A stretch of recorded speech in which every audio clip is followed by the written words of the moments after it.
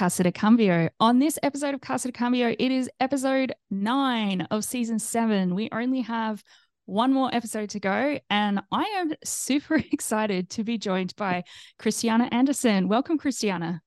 Thank you so much, Natasha. I am so excited to be here, and I'm really excited about the topic we're going to talk about as well. So let's get into it. Yeah. How's your weekend been? It's been good, actually. I went and did my first rowing lesson this morning. And if you want to talk about unlearning and learning new skills and having a beginner's mindset, I can tell you a story about that because it was really, really hard.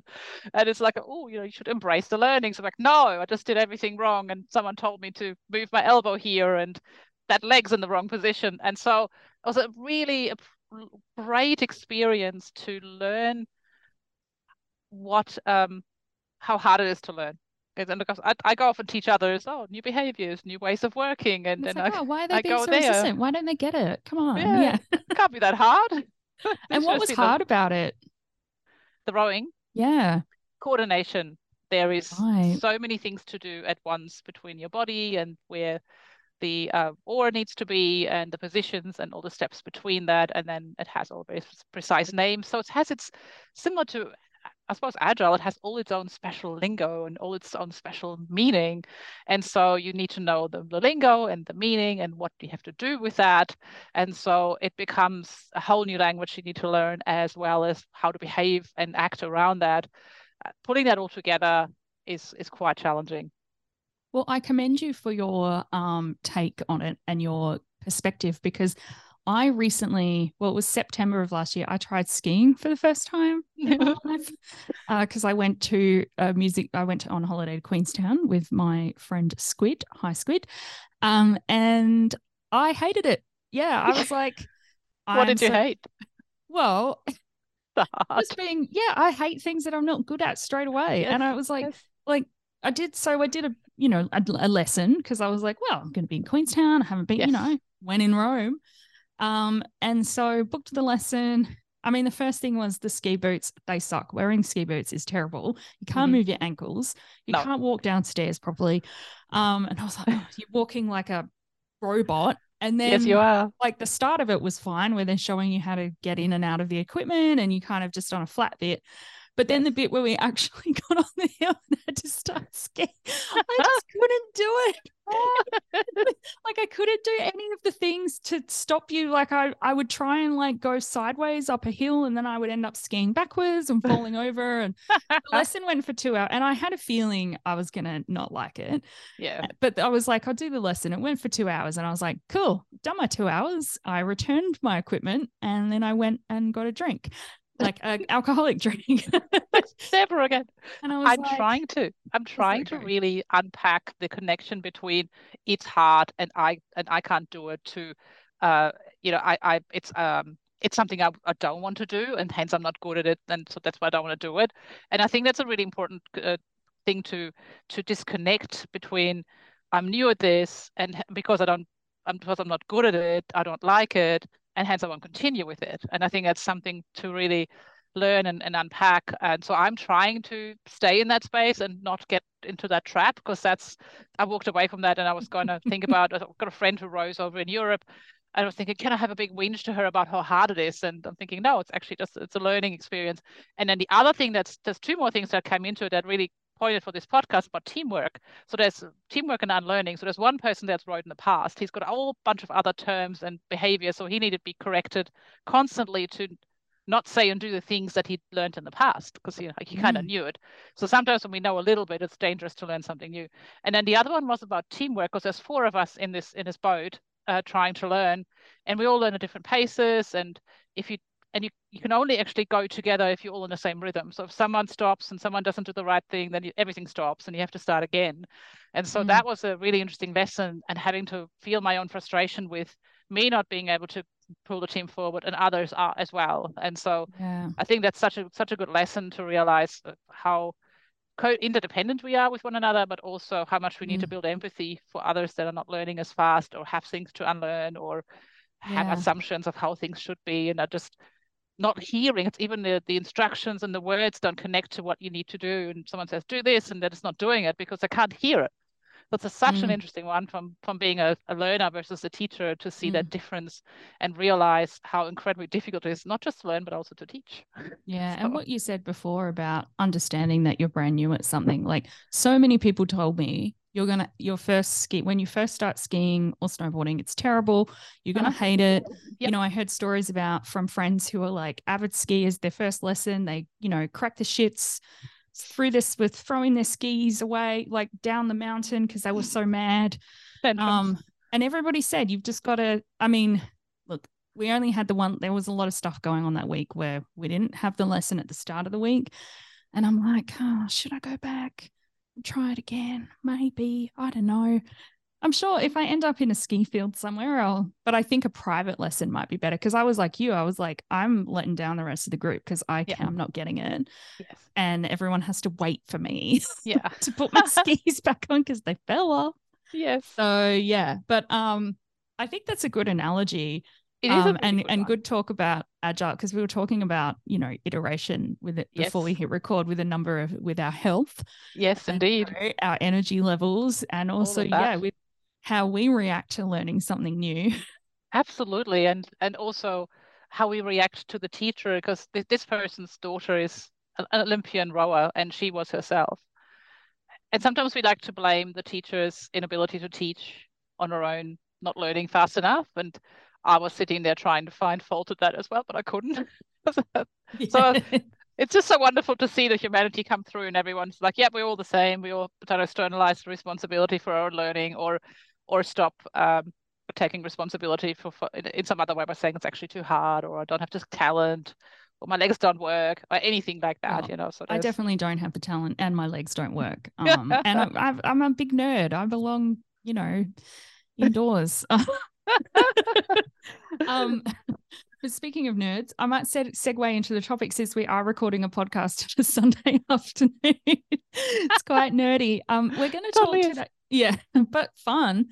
It is a beautiful day outside as well. So I actually am going to get out there after this. I'm going to go for a bit of a walk down the beach. But we're going to talk today about leading with empathy.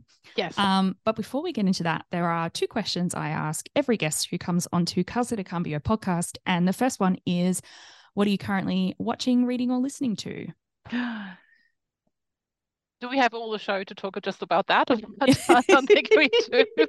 Because I did have that question before, and that's why I said, well, how do I curb this into something that's like 3 points, and that should be enough, So otherwise we'll be here forever. Yeah. So I categorize it into kind of 3 things, like technical things and skills that I need to build upon and improve upon.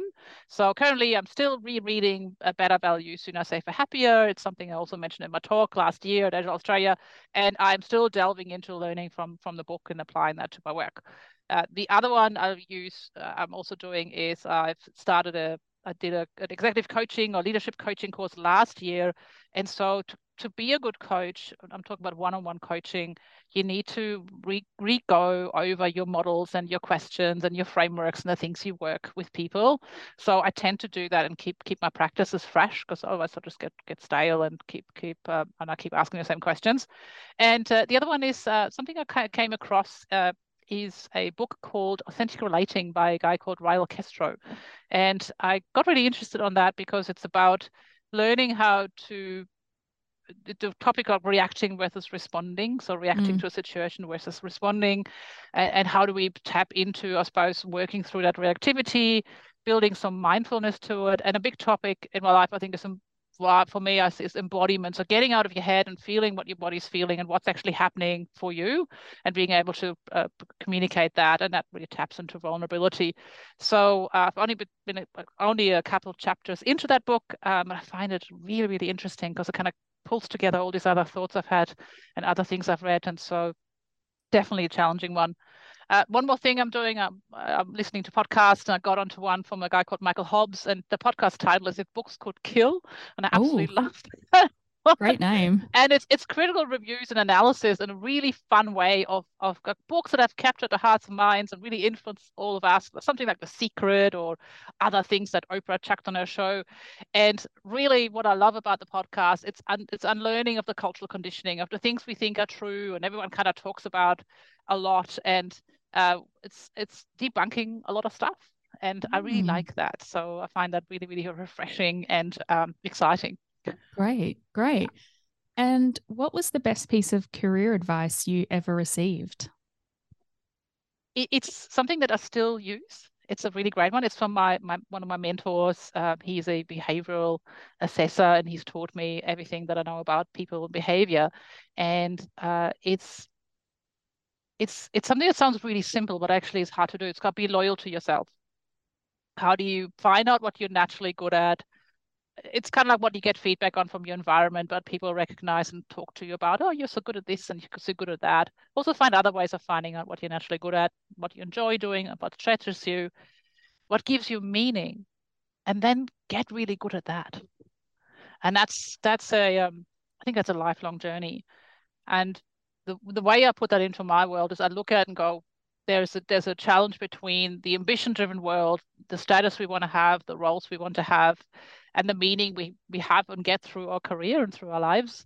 And there's something we get taught, and as children around, external validation is something we need to live by in order to belong. And so there's a lot of that going on unconsciously that drives us still.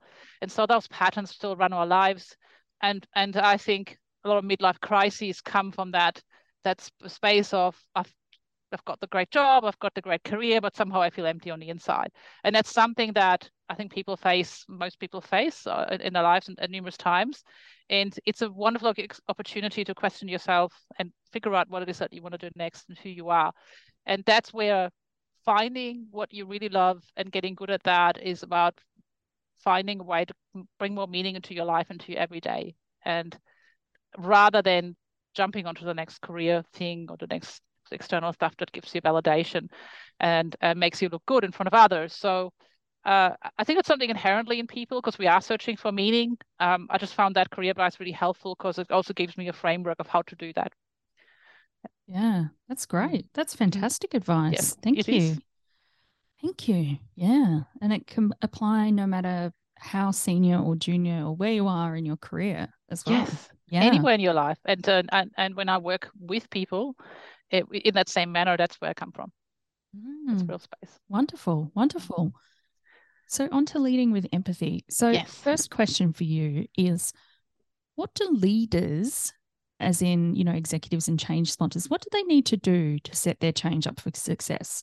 Because I'm a change manager, I have a view, but what do people need to do at the leading and managing level? Yeah. The first thing I think that needs to be spent a lot of time on is coherent alignment within the leadership group, and not agreement, not coercion, but alignment around what's most important. Yep. Figuring out that why and what the foundation is, why you want to change, and being getting very clear on that is it sounds really simple, but it's not, and you know that as well. It's not simple at all. So having that change management approach that lives there is really important. A simple, clear path forward. It can't be too convoluted. So if we're talking about the steps and the how, we need to have clear success metrics defined as well. We need to know what good looks like. We need to know when we're there, how can we measure that?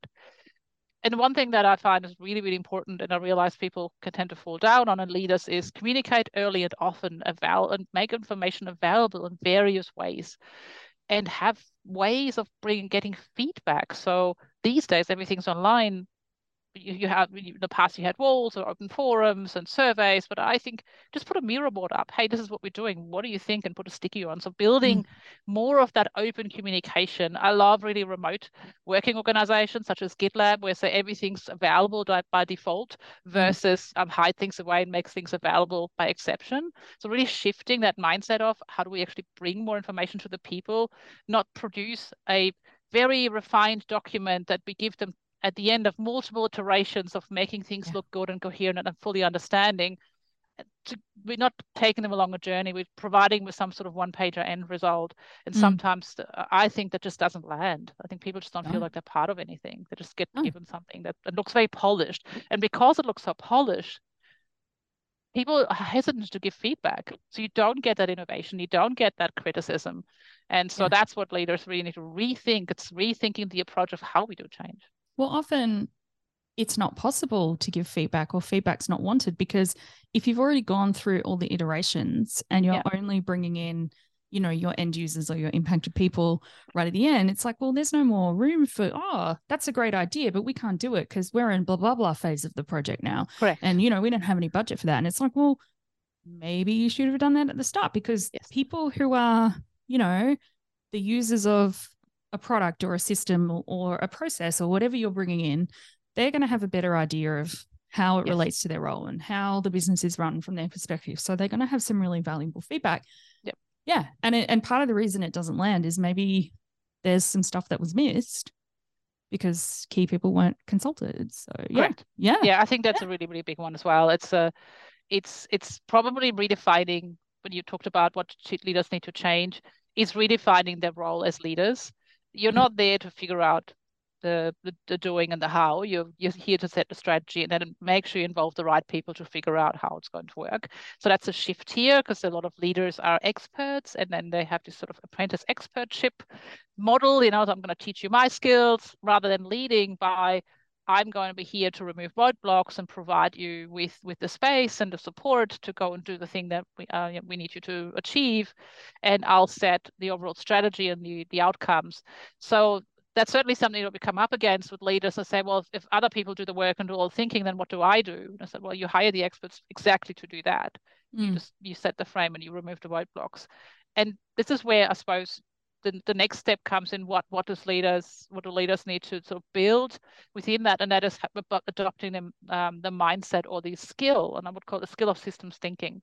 And a lot of leaders not necessarily have got that. I've seen some of them, I see evidence of some of it, but most people don't have the systems, or some leaders don't have the systems thinking approach. So they need skills in order to understand how to actually improve the system of work and the system of people. And that can be a challenge to also bring to life, because it can be a detractor, because they're seeing the people as individuals, and you need to actually change the system as a whole. And that's another hurdle to overcome, and to embed new behaviors and embed new ways of working the systems. Anything else leaders need to do to set the change up for success? Well, I suppose if you're looking at behaviors and attitudes and mindset, it's probably what you mentioned before, like become curious. So you don't have all the answers, so become curious about who could. It's having that attitude of being able to lean into the discomfort of unknowing and the newness. I think that there's a lot of challenges leaders are facing on a day-by-day basis. Lots of decisions need to be made, sometimes with minimal information. And so it's understanding what is my level of risk appetite in order to make a decision and move forward, and what is, do I need perfection? Do I need to know everything, or can I be comfortable with 50 or 60% and make a calculated bet on that? I think that's another thing to unlearn, because we come through a world where certainty is something that is expected, and everything has to be completed and finished before it gets signed off. And so these sort of things need to change as well. Yeah. Yeah. I worked at a place, I'm not going to say the name, but I remember it was a company where a lot of senior people, it was very common for people to have a long tenure in that organization. Yeah. And a lot of people who were very senior had started their careers working in the retail, part of that company. And even though it had been maybe 10 or 20 years since they'd worked on the shop floor, they had an attitude that they knew all about it. Yes. It was really hard to convince that lots of things had changed since then. Right. Yeah. And I remember I was trying to set up basically I guess I would call it a change champion network. Where, because nobody from the front line was being asked about any of the initiatives that were being put into stores. And I found that really strange. So I thought, oh, this is a really quick win for me. I was new in the role and I thought this is very foundational. But it turned out I was very disruptive, and I was told on a number of occasions, I know what customers want. I know what it's like, and from executives. And also we have enough opinions. And I was like, we have too many opinions of senior head office people and not enough opinions of, I just wish I'd said that out loud. I kept it to myself.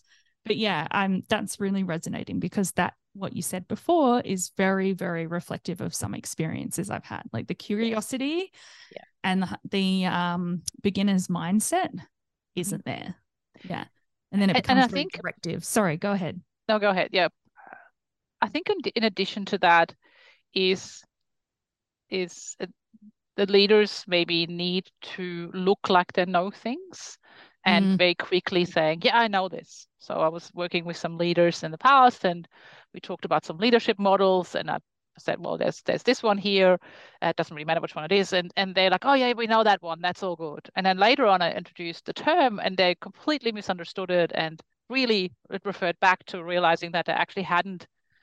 They knew something. Knowing is not the same as appreciating, having a relationship with it, understanding it, having tried it, and really, I suppose, involving yourself into it. So there's, I think, a lot that leaders have as buzzwords and concepts that is in their heads and they think they know what it means.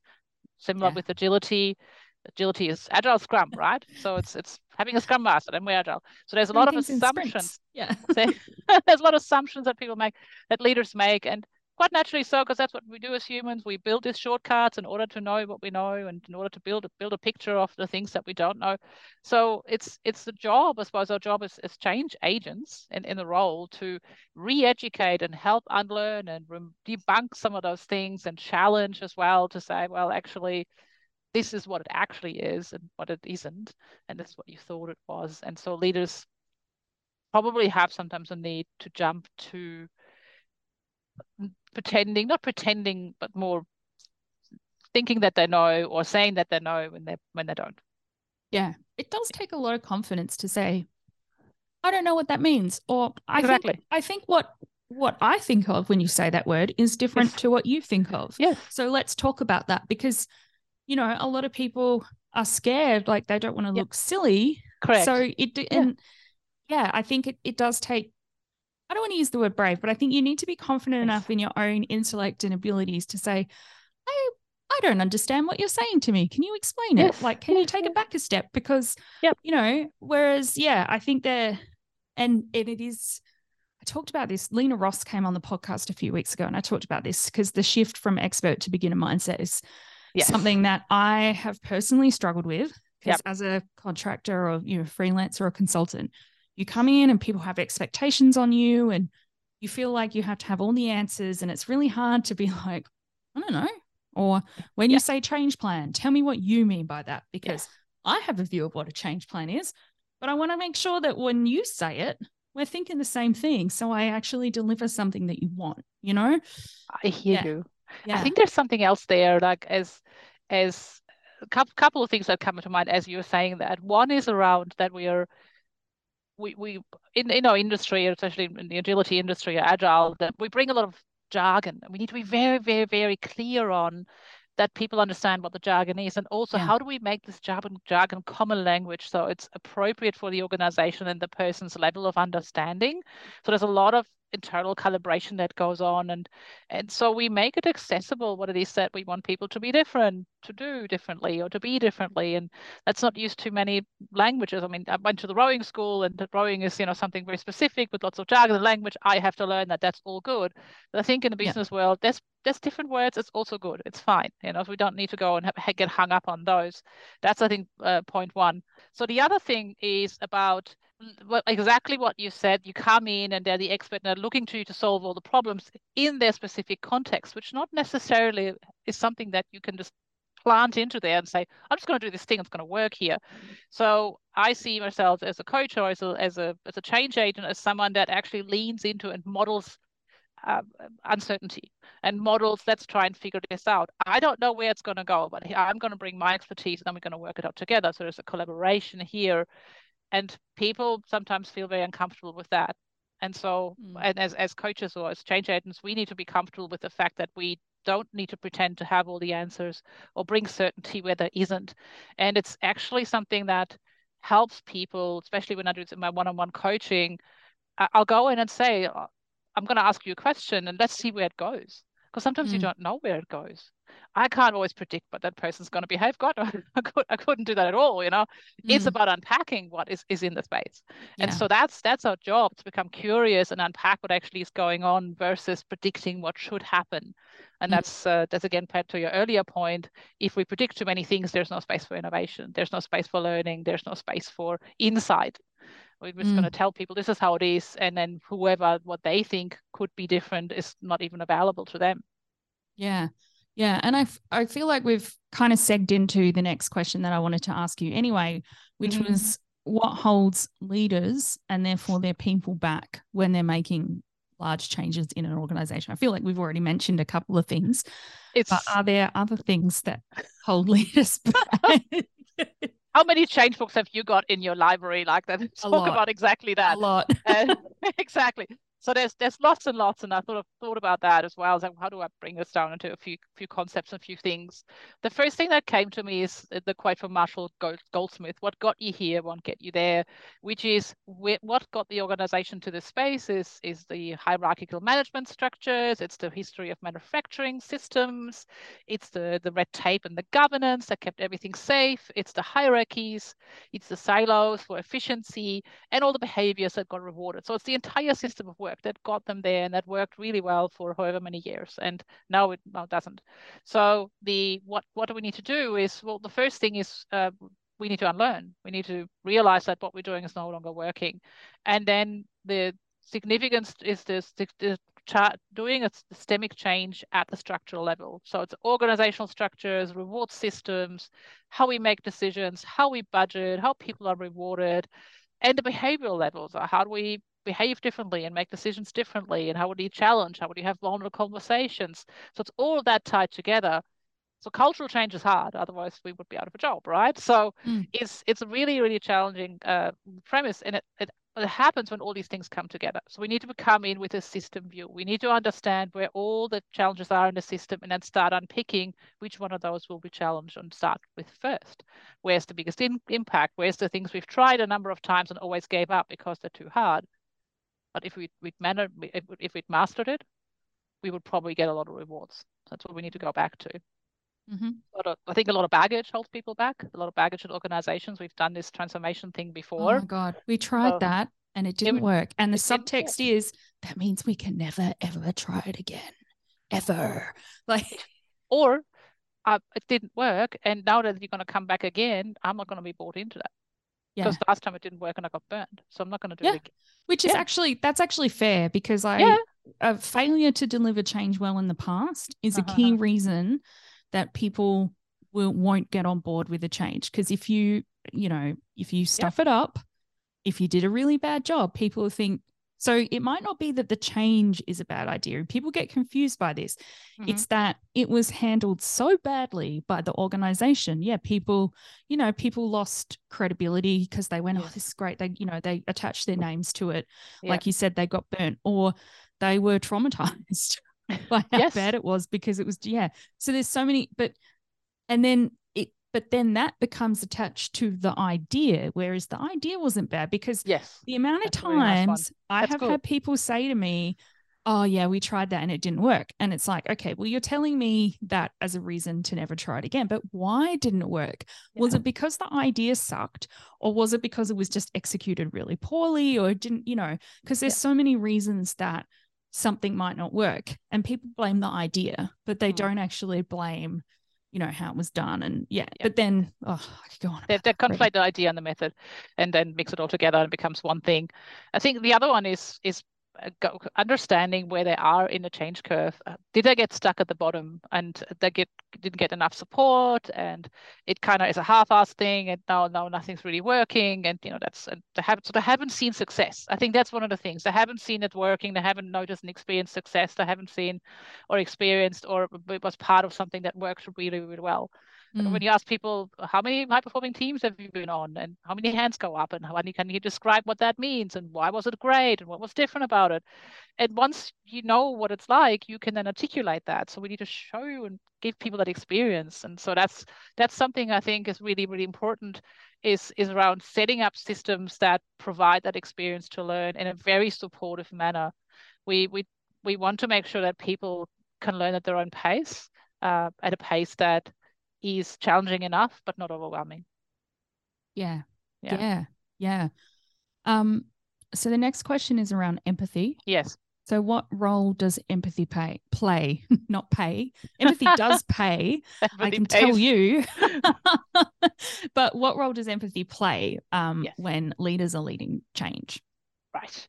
So let's just make sure that everyone understands empathy is understanding and having appreciation for where the person is at and not feeling for them and giving them pity like sympathy can be. So empathy is really being with that person and appreciating for where they are and supporting them, but not buying into their story in a way that leads you to, I suppose, get sucked in or not be able to help them. So I see empathy as a core one. I think it's the cornerstone of relationship systems intelligence, which I call a skill, that to understand that everything's related. So the first step of empathy is getting off the dance floor, getting onto the balcony, seeing the picture, seeing the bigger view, seeing the system, understanding the complex interrelationships and being able to hold that. And people go, oh, that's what sounds, I don't know how to do that. That's because you haven't tried yet. It's like me, I haven't rowed yet enough to understand and appreciate that rowing could actually be fun. Right now it feels hard and terrible. So that is the same thing. Like you're looking at that and going, well, how do I actually understand how the system works? And how do I build understanding and appreciation where things are at? What perspective do I need to take? What skills do I need to build? So for me, empathy is the ability to step away and seeing the system for what it is and holding that in terms of appreciating where it is and what it needs next. So empathy is, I think it's a core skill. It's not the only skill. So when I work with leaders and we sort of put on the table systems leadership and lead with empathy, they go towards leading with empathy, but I say it's not quite enough because we need to do more than that. We can't just be empathetic. We need to have other things that we need to do in order to shift the dial, because sometimes we are very empathetic, but nothing's shifting. So we need to have that systems view and how do we move people forward? How do we move organizations forward? So for me, there's a connection here between empathy and systems thinking and systems leadership and pushing that forward. So it's building those muscles of both, I think, is really important. People had to get taught empathy quite a lot, I think, in leadership courses, not so much as much systems thinking, I think. So I'm coming with. So what does it, well, going back to the question, what role does empathy play when leading change? It's probably one of the key foundational ones. Yeah. Amongst curiosity and mindfulness and those sort of three. Keep it those three. That should be enough.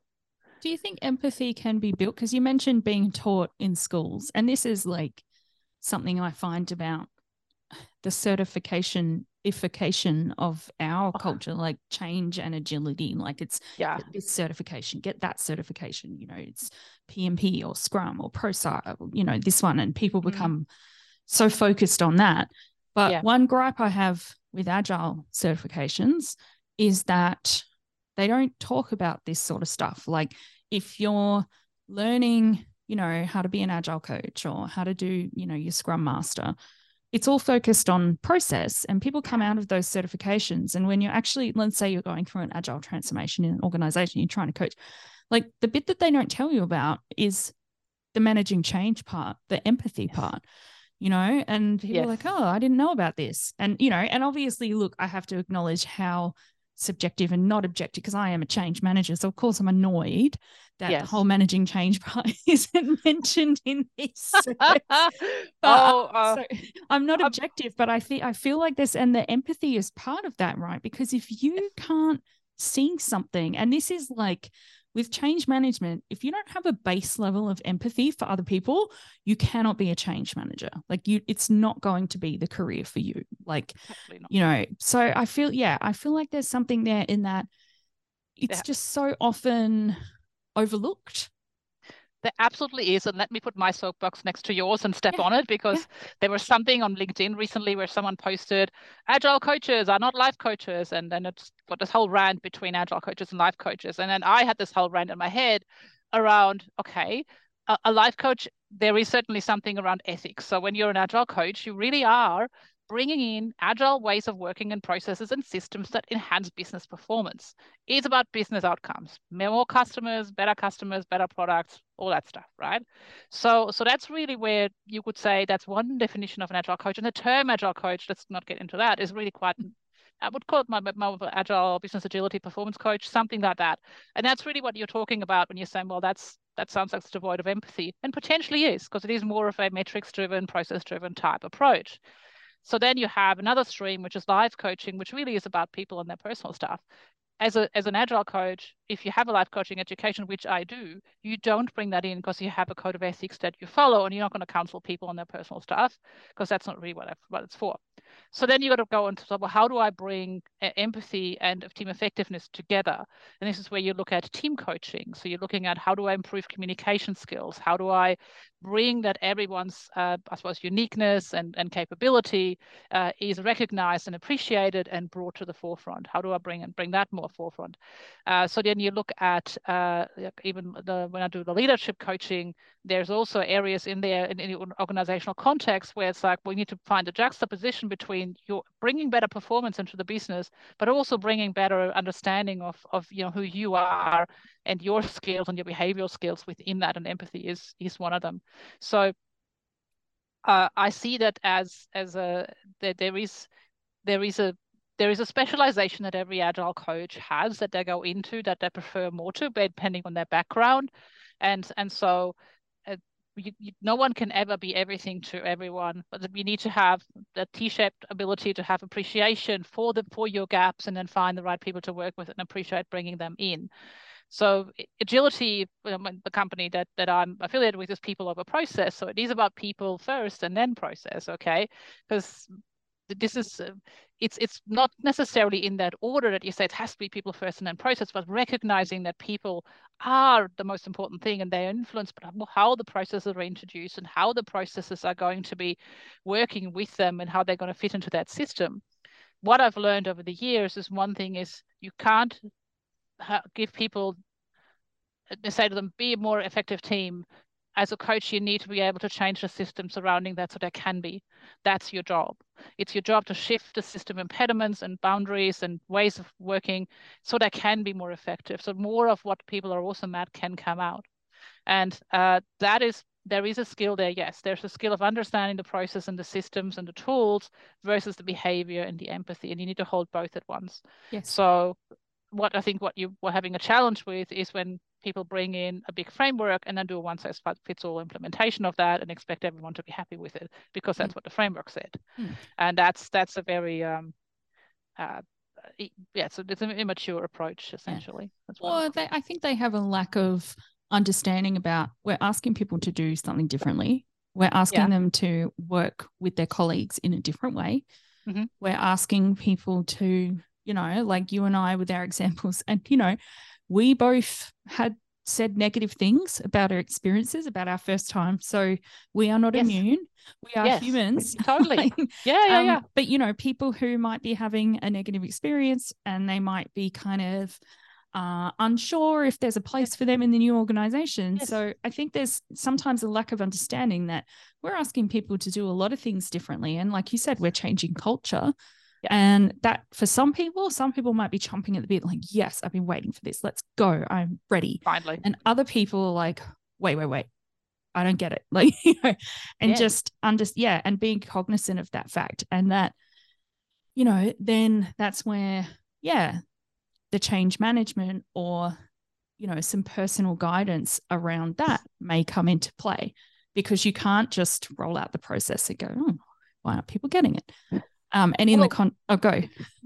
Actually, as you said that, or something I think I read as well somewhere, it's agile is not you build it and they will come. You got to, here's your framework, off you go, and you'll fit in, like that's what sometimes is the misconception. Something else that I came up to recently and is I'm certainly probably in the early majority. I'm not if anything is new there, I'm an early majority, potentially sometimes late majority person, but I'm not the innovator. I'm not the first person that jumps onto it. I know that about myself. I have a wait and see approach.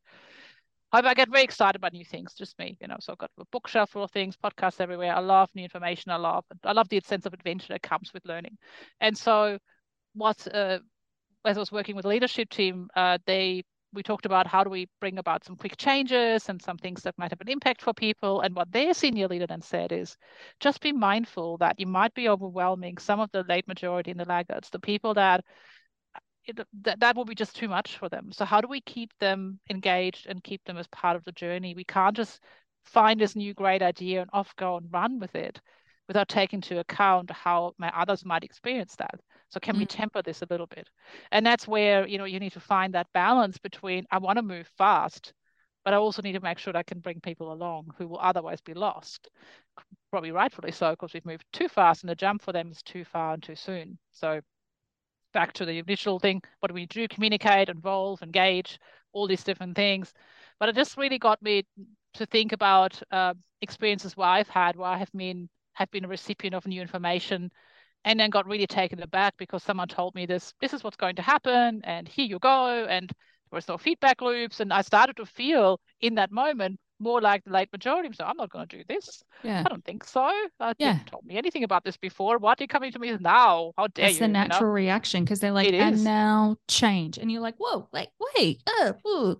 And that's a very normal human reaction. And if you give someone time to, move through the change curve or the change cycle, rather than I'm giving you the info at the exact time I want you to do the thing that I'm asking you to do differently, then people start to take on a victim mentality, and therefore they may adopt what we refer to as resistant behaviors. Because as you know, I don't believe change resistance is a thing, but you can see those sort of resistant behaviors. Because if somebody's being, and then people go, you're being resistant, and they label you, where you're like, well, I'm just really surprised and feeling a little bit shocked and upset, or I feel overwhelmed by the sheer amount of information, and I can't take it all in.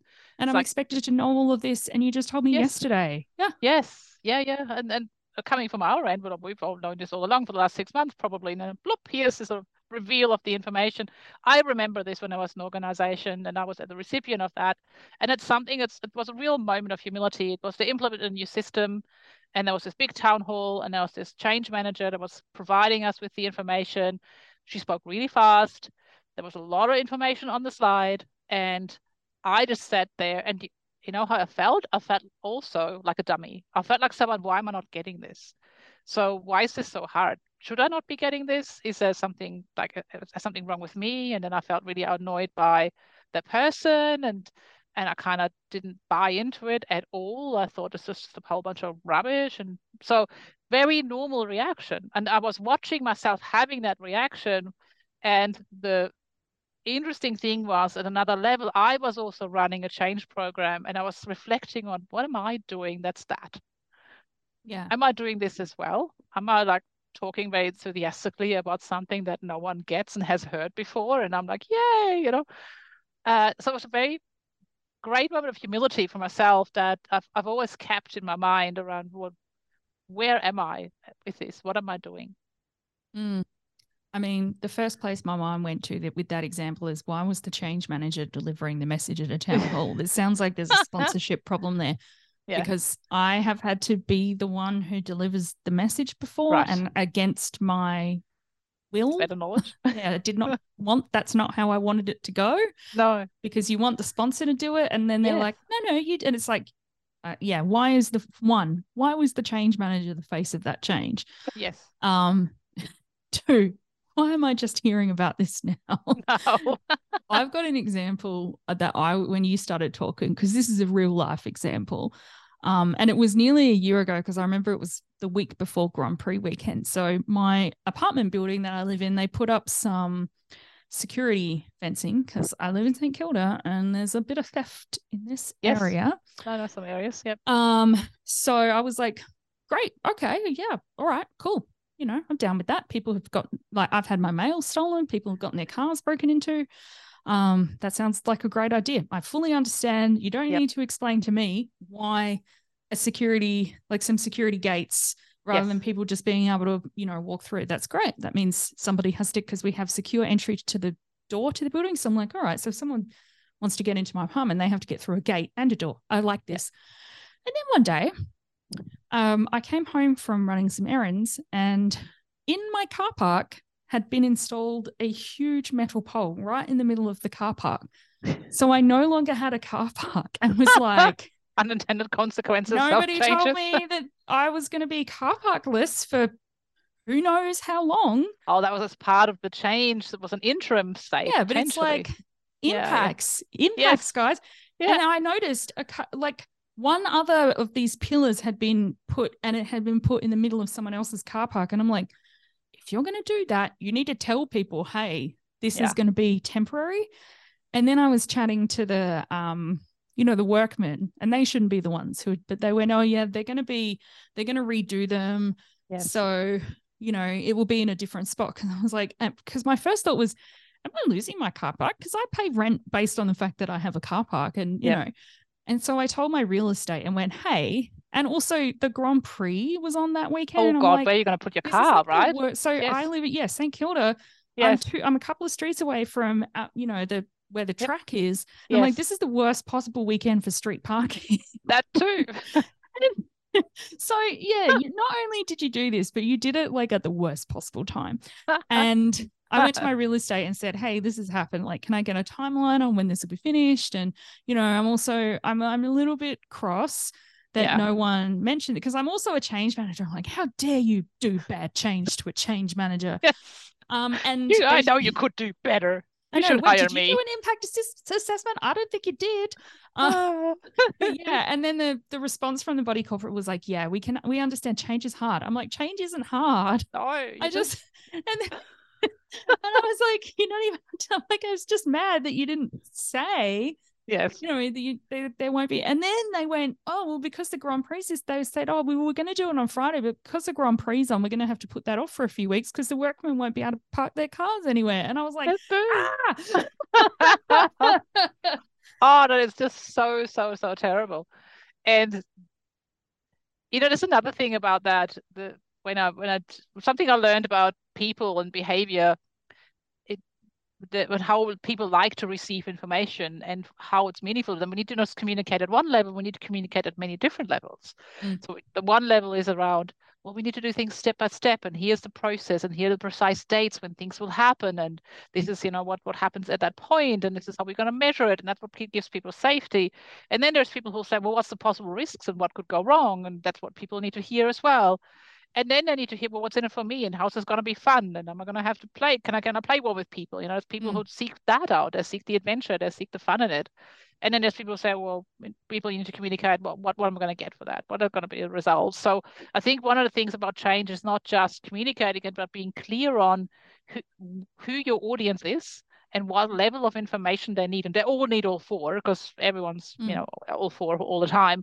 So in case for you, the risks weren't spelled out, the data wasn't given, you've got the outcome and that's all you got, but nothing in between. And and then the timing was really terrible. And that's really, that's something that I always think about when we communicate change, because I'm the type of person, and I know that about myself, and I learned that the hard way, because you kind of think of yourself, well, I thought of myself as someone who's kind of quite chill with change, where actually I'm not. I need to know, what are the risks? What's going to happen? What could possibly go wrong? So in a team meeting, I tend to hold the frame quite consciously of, okay, so let's talk about the things that could go wrong that we need to tell people. Yes. What risk do we need to manage? Yeah. What are the things that could fall off our twig? What if it doesn't? Yeah. And so there's something else about that, is that some people see that as a negative. And so, well, we shouldn't be negative. You shouldn't be thinking about the bad things. We should be excited about the change. Luckily, I haven't had this in a long, long time. But I remember in the past that's happened before. And so being very mindful of that, who's holding what frame and what energy in the room and the team, and make sure that is enough diversity, that all these different things are considered. There's nothing worse than a homogenous change team that all want to have excitement and no one thinks about the detail and the foundation work or the data. So that's another thing that I think is really important. We talk about how can leaders be successful, and back to your question, do we have enough of the different variety of personalities in the room that think about this from different aspects and angles? If we have too much groupthink or too much agreement, or people who not contributing in the same way, or and a group large enough, the balance of probability, you get mostly the sort of different people, hopefully. That ties into, how do we hire for diverse mindsets? How do we hire for diversity and critical thinking? And do we have the right mix of that in the group to achieve the task? And I think when you talk about changing the role of leadership, or changing the role of the leadership team, we need to also examine, do they have the right skills and mindset for the outcome? And what can be taught? and what else is needed. Like, do we need to inject a leader who is more contrary, or do we need to inject a leader who smoothes things over a bit more? Do we need to bring in someone who actually has some more data skills and data sort of focus than others do? So there's just so many things to consider, and to make sure that we're not kind of going down a track of the majority that everyone agrees to because it's easy, or because there's a groupthink sort of our groupthink challenge there. Yeah, I think toxic positivity, there's a huge problem with that in change. Oh, really? Where people that, everything has to be amazing, and we can't actually have open, honest conversations about what we're worried about, or what might go wrong, or what the risks are.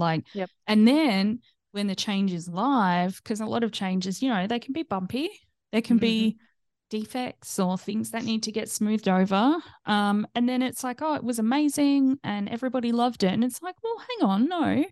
Let's actually be realistic about how difficult that was, and the challenges, and how hard people worked to make that happen. You make it seem like it's all, sunshine and rainbows. And sometimes, and so, I would say, I think actually being honest about what is going to be required is key as well. There is something, though, about maybe the type of person that is attracted to a certain role, and the behavior that they prefer to be in, and the environment they prefer to be in. And change can be exciting. And there's a lot of presentations and hoo-ha and glossy brochures and flyers and that sort of stuff. And there's something really fun about that. And there is certainly a challenge for some people or behavioral types who don't want to lean into the discomfort. But no one really does, only very few people. And I certainly don't. But it's a skill you need to build, to be present to the things that aren't working, and be present to conflict. I'm kind of like a person that likes to see the positive and the happy things, and it's something I had to really, really learn. When I went into team coaching education in 2019, that was probably the most challenging education, because I had to learn to be present to conflict, not just be there and blank out and try and scuttle away, exit left, but be present to conflict and respond to it in a manner that resolves it.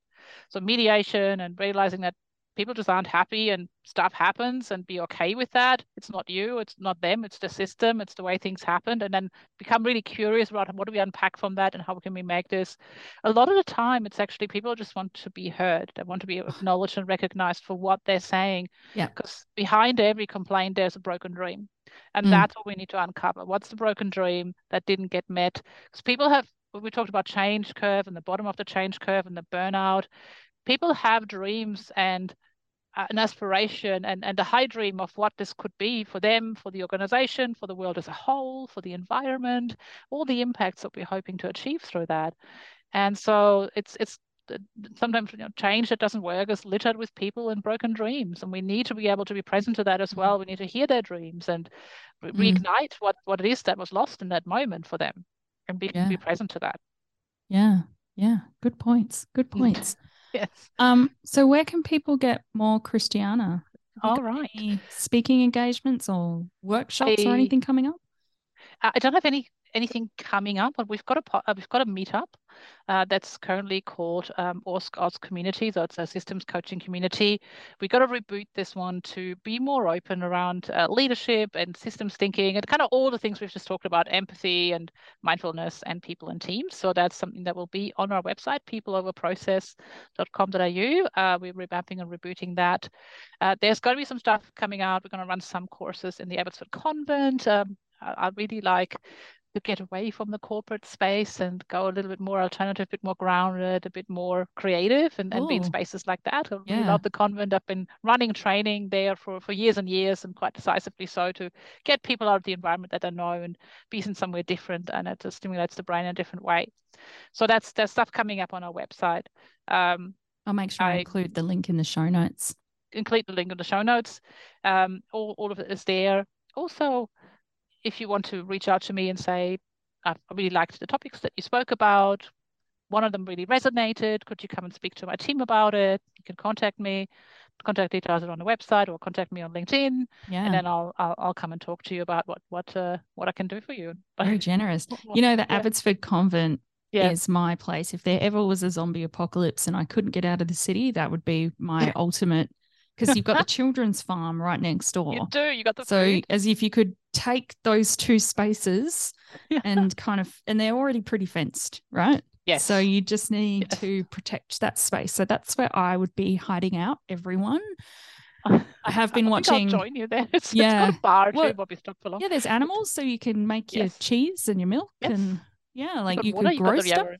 Got everything there. Yeah, you've got like a big laundry. Yes. You've got everything. I have been watching a show about the zombie apocalypse, but every time I go to Abbotsford Convent, I'm like, this is the place in Melbourne. Yes. You would need. Yeah. Yes. Anyway, it's real fun. It's absolutely beautiful. Anything else you want to share with the listeners before we wrap up?